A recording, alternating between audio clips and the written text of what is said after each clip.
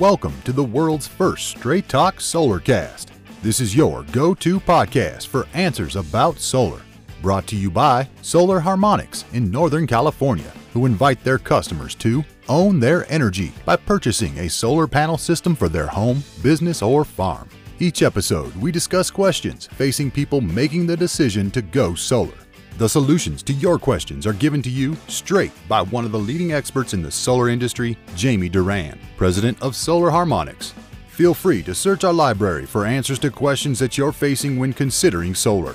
And now, here's Adam Duran, our host with the questions, and Jamie Duran, our solar expert with Straight Talk Solarcast. Hello, Jamie. Hello, Adam. How's everything in the land of solar this week? It is chaotic.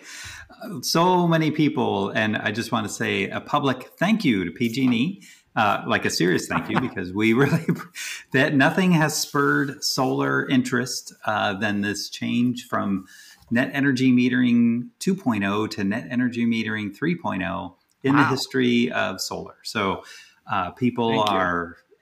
What's that? Thank you. Yeah, it's a big thank you, because now anyone who was considering solar, thinking about solar, wanting to go solar, can't go solar fast enough. So it's a process. It takes time. You know, the permits they're flooded. I talked to someone at the Brentwood building department. They said they've gotten 4 times the normal amount of solar permits in 1 month. Basically, they've gotten enough permits 1 month that they normally see in 4 months. So I said, well, it's just the beginning. So everyone's excited. Everyone's excited, which is great. You know, we are very happy. But just to reiterate, everyone out there, we only have to submit the PG&E application before April 30th.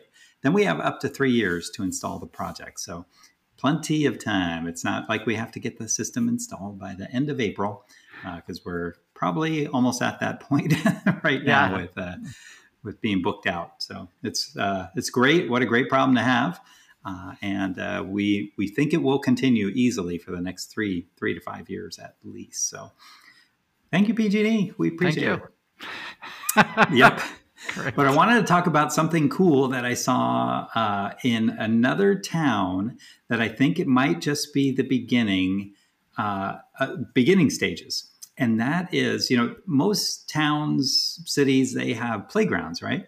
Yeah. And in hot areas like Arizona, California, all the solar areas, those playgrounds are deserted during the middle of the day during the summer because they're so ding dang hot. Yep. And what this town did is, it was a basketball court, and they put up a 20-foot solar structure. It might have been 30-foot solar structure over the basketball court, which I thought was amazing. So wow, yeah. I mean, and then I thought, wow, you know, if cities could do that for basketball courts, and you know, why not tennis courts and pickleball courts, parks, just everything covered in solar when people want to use those facilities, but can't because it's just too hot.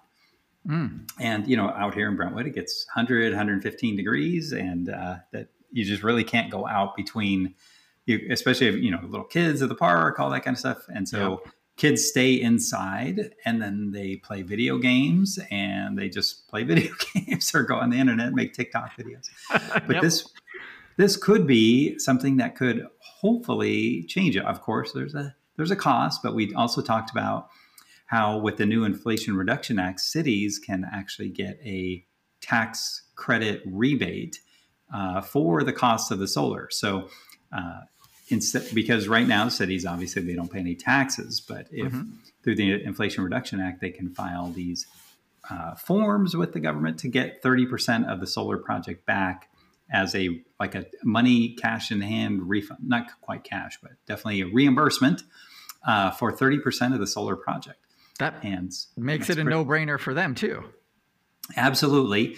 I just don't know what they're going to do. That's a lot of solar panels, a lot of solar energy up there. So I don't know what they would need to run with that much solar energy, but I'm sure they could find and, you know, electric cars parked in the parking lot, all that kind of stuff. So it could be a really, really interesting idea, very creative. And I'm excited to see more uses that not only would allow the parks to be used, but also generate more energy and be able to have people not sit inside all the time. I know it's still hot, but playing basketball at 90 degrees is much different than playing it at 120 degrees. So I think it could be a really big win. And, with everyone playing pickleball these days.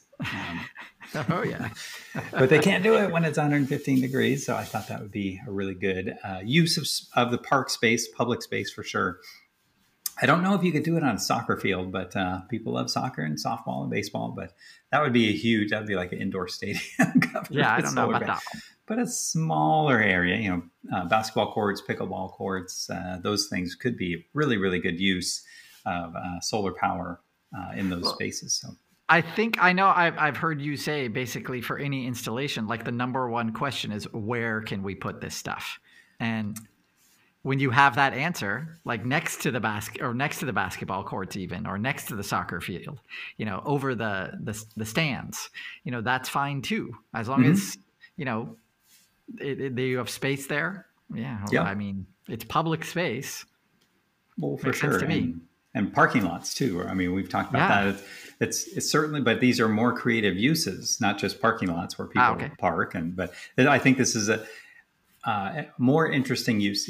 Potentially you could cover a swimming pool with solar power, and the swimming pools use a ton of electricity. So anyway, it would be a nice shaded area to be able to enjoy that space in addition to generating solar power, and then also making it so kids can do something else besides be inside all day, because it's either way too hot or way too cold. So can't do so much on the cold side, but certainly solar power could definitely help make the parks more usable. And then again, now we just got to find a use for all that solar power, and maybe they could put Bitcoin miners at the park and generate Bitcoin. I like the public chargers. That'd be nice.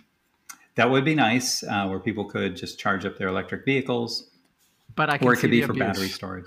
Somebody living in their electric, I'm living in my Tesla.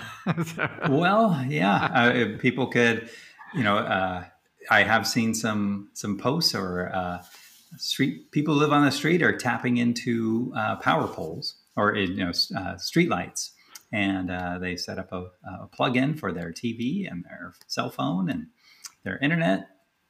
And their internet. Who do they pay for that?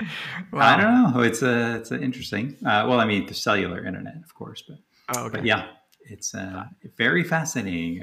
People are very creative, but this was very creative. I'm happy to report that I think it's a very good use of space, very good use of city resources. But now again, I'm not sure where the power is going.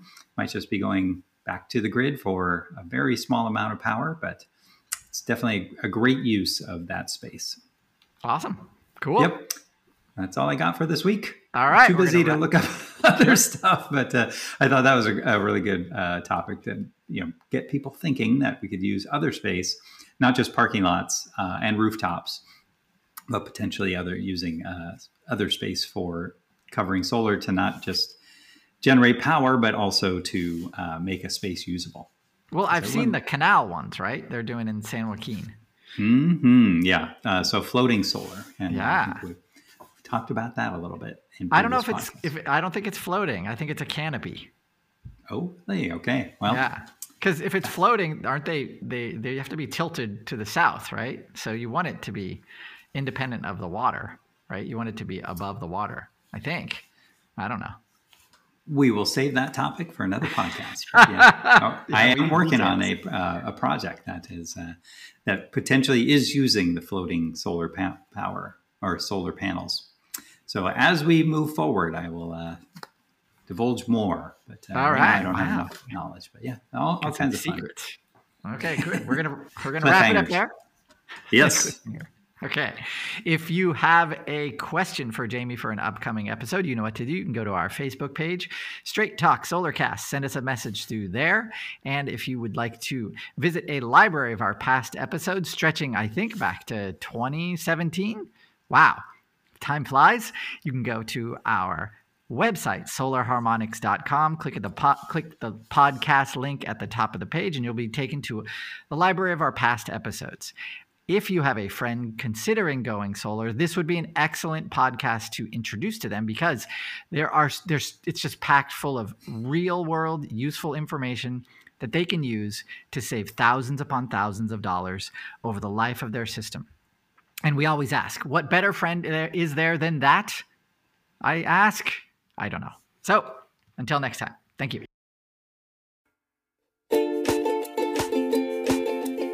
That's all for now. Thank you for listening to this episode of Straight Talk Solarcast with solar expert Jamie Duran. Join us each week for more answers to your solar questions. Speaking of questions, got some? Email us at solarcast@solarharmonics.com and we'll be sure to give you an answer in an upcoming episode. This episode of Straight Talk Solarcast is brought to you by Solar Harmonics, the leading solar energy developer in Northern California, who invite you to own your energy. Visit them on the web at www.solarharmonics.com.